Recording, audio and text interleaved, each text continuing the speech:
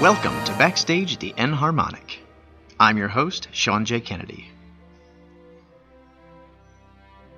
In today's episode, we talk to classically trained soprano and Broadway actress Rachel Zatkoff. I've had the pleasure of knowing Rachel for the better part of 2 decades. It was nice to have a chance to chat with her about her early influences in the music business and how she got the role, Christine, in Phantom of the Opera. Hi, Rachel, are you there? Hi, how are you? I'm doing well, and I'm so happy that you found a few minutes in your busy schedule to talk to me today and be on my podcast. Do you have a clear recollection when music first impacted you as a kid? Yes. I remember when I was a very little girl, my dad is a pianist, and he would play all the time when I was little, and I used to listen to music in the car with him and everything, and that I was probably 4 years old, and there was Al Albert's Showcase, and on television, which I watched all the time with these little girls dressed up and singing, and it's really funny. That's kind of when I knew I really wanted to perform and sing. I even auditioned for the show. I didn't get on, but wow. Yeah. And I know that you play piano, you sing, and way back when, I remember you even played flute. I did. So was your dad your first instructor, unofficially or officially? Like, where did your music instruction begin? He started teaching me piano when I was pretty young, actually. I guess I was maybe, I want to say 6 or 7. He was already starting to kind of teach me piano. And I didn't really take it that seriously, to be honest, when I was that. And then when I was 11, I told him I wanted to take voice lessons. And we found a woman in Elkins Park named Susan Munzer, and I started taking voice lessons with her when I was 11 years old, and I studied with her until I went to college. I studied with her until I was 17. Voice, and then flute, I picked up in 3rd grade, I guess it was. Wow. Yeah, 3rd grade with Matt Matakovic. And I started playing flute, and then I played that up until, I think, 8th grade. From middle school through high school, was there a moment when you said, this is what I want to do with my life, be a professional performer? I think in middle school,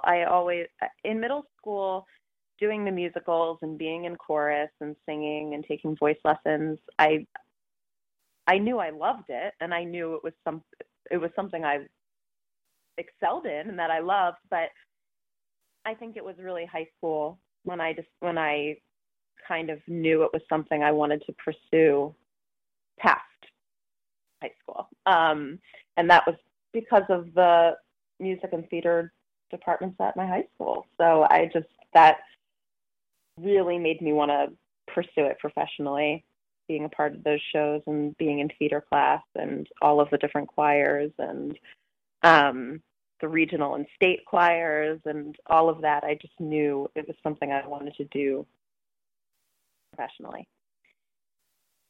And a lot of kids at that time, me included when I was at the same stage, I know a lot of times parents and counselors and all the people that are trying to, with the best of intentions, give us a good advice. There's trepidations about going into the performing arts.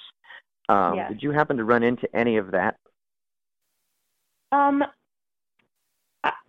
felt very supported by my teachers and counselors and everyone within the school.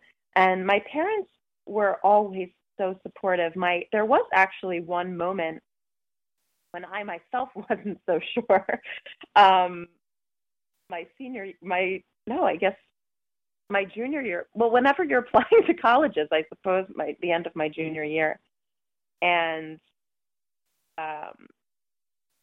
my dad, I had applied to a couple schools early decision, and I didn't get in, and they were schools I kind of wanted to go to. And I didn't get in, and I kind of was discouraged and taking it personally and feeling like I wasn't sure it was what I wanted to do, or wasn't sure I was going to succeed. I was really, really unsure I was going to be able to succeed at this. And I remember very vividly getting emotional, and my dad called me over to sit with him in the kitchen, and he just said, I know, Rachel, that if you want to have success in this business, you will, and that you have what it takes. And I remember that moment very vividly. But they were very supportive. Now, I find me personally and a lot of my friends that my teaching impacts my performing, and my performance impacts my teaching, and I think it's a great marriage of professions, because I think they both help each other. Do you find that? 100%. I am so inspired by my students, and I learn from them.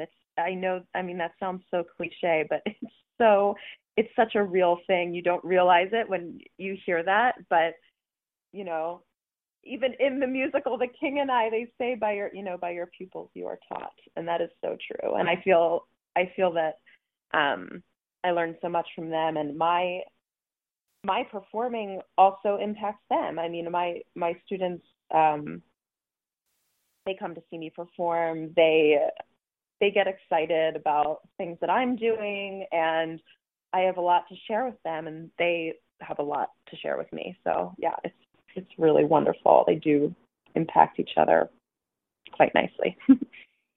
I couldn't be more grateful for that part of my life, and such a wonderful, lucrative job. I'm not, I've, so many friends, everybody goes around asking each other, well, what's your survival job? What's your survival job? That's what they call it. And this is my survival job. And I can't even call it that, because I really love it. I truly enjoy it more than I ever thought I would, even at that age. So, at a younger age. So I'm really grateful for it. So you talked about some of the struggles you had. You were unsure if you were going to pursue this professionally. Was there a moment after you got through college, got through your master's degree, and you're on stage or you're in some setting and you're like, I've made it. This is the right decision. Like, there's no turning back now. No? Never. Because not like a moment of, oh my goodness, I've made it. I mean, it's so funny. I don't know. I don't even know what that is. I feel that's a lot of people have asked me that, and I'm really grateful for all of the experiences I've had after college. And I mean, I've certainly had moments on stage where I've felt like, wow, I'm doing this. I'm really doing this. And I guess maybe that's the I've made it type of feeling, but it's never quite there of like, wow, I've made it, because I don't know what it is, you know what I mean? But I do remember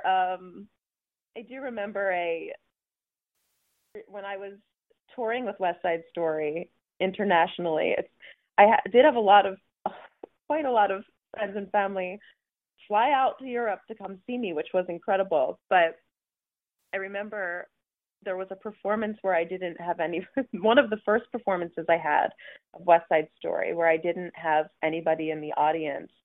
And I was in Germany, and I remember feeling like, wow, this is my job. Like, this is what I'm doing for a living, and this is the best, like this is what I've always wanted. I did have that kind of moment. But yeah.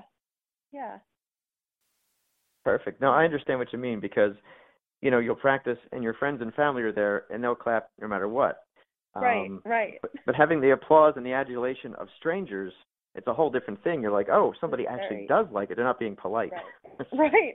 Yeah. Right. It's a very different thing when you don't have a single soul in the audience versus, you have, 5 people out there cheering you on. It's a very different thing. It does impact the whole evening, actually, I think. Oh, yeah. tell me about when you found out that you got the role in Phantom. Could you just give us a synopsis, like from start to finish? Like you auditioned, how many callbacks? Like what happened when you finally got the role? So I had gone to just about every open call you could for Phantom when I first moved here. Lived in New York for 5 years now, and I had gone to a bunch of, what they call cattle calls, where there's hundreds of people to audition, and I didn't have an agent. And last year I signed with an agent in May, and the very first audition appointment he got me was for Phantom, and they were looking for a replacement for the alternate position, the Christine that performs twice a week. And I went in for my initial audition for them, and then I had a callback a couple weeks later. It was about 2 or 3 weeks later. I had a callback, and then the day of my callback, I remember my agent calling me in the afternoon, and he said, they want you to come back in tomorrow. And I was like, oh, wow, that's really soon. And he said, yeah.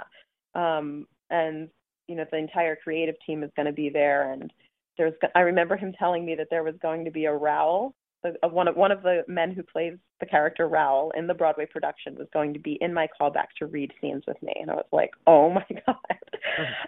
So I went in for the final callback, and I walked into this very large room, and there were video cameras videotaping me to show to the higher ups, producers. And I was in the room for over an hour, which was very intense. I had to sing songs from the show multiple times with notes given to me in between of how to rework them and what to put into them the next time. And I had to read a scene about 7 times. It was very long and very intense. And I remember leaving that callback and just crying. And I remember I called my husband and I said, I need to meet up with you for a second on the street. And I walked to his office and cried. And I said, that was, an unbelievable experience. It's obviously, down to it was a final callback, what they would say. And then the waiting game began, which was painful, as it always is. And there was, I knew it was between me and 2 other girls. My agent could find that out from the casting office. And then I had there was one date that my agent thought we were going to find out by, and I didn't hear anything. And, but I was still kind of waiting by my phone.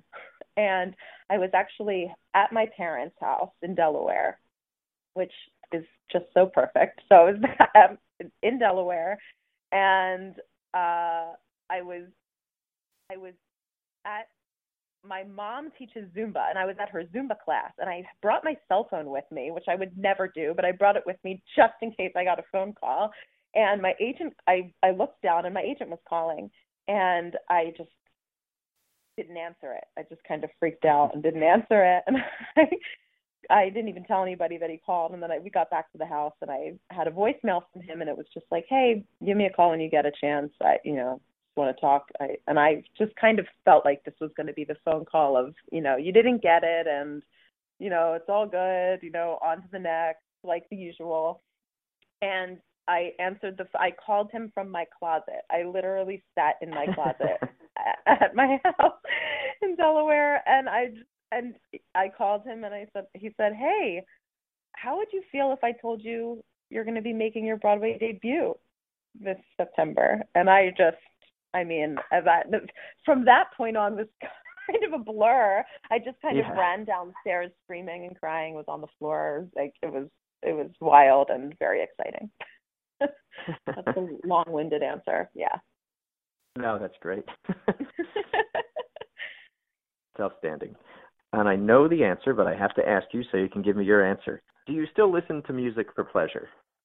Yes. Oh my gosh, yes. Probably like 20 hours out of the day.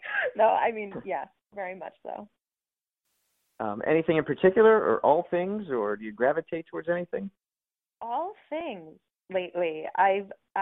All things. It depends on the day. It depends on my mood, but I listen to a lot of jazz. I listen to a lot of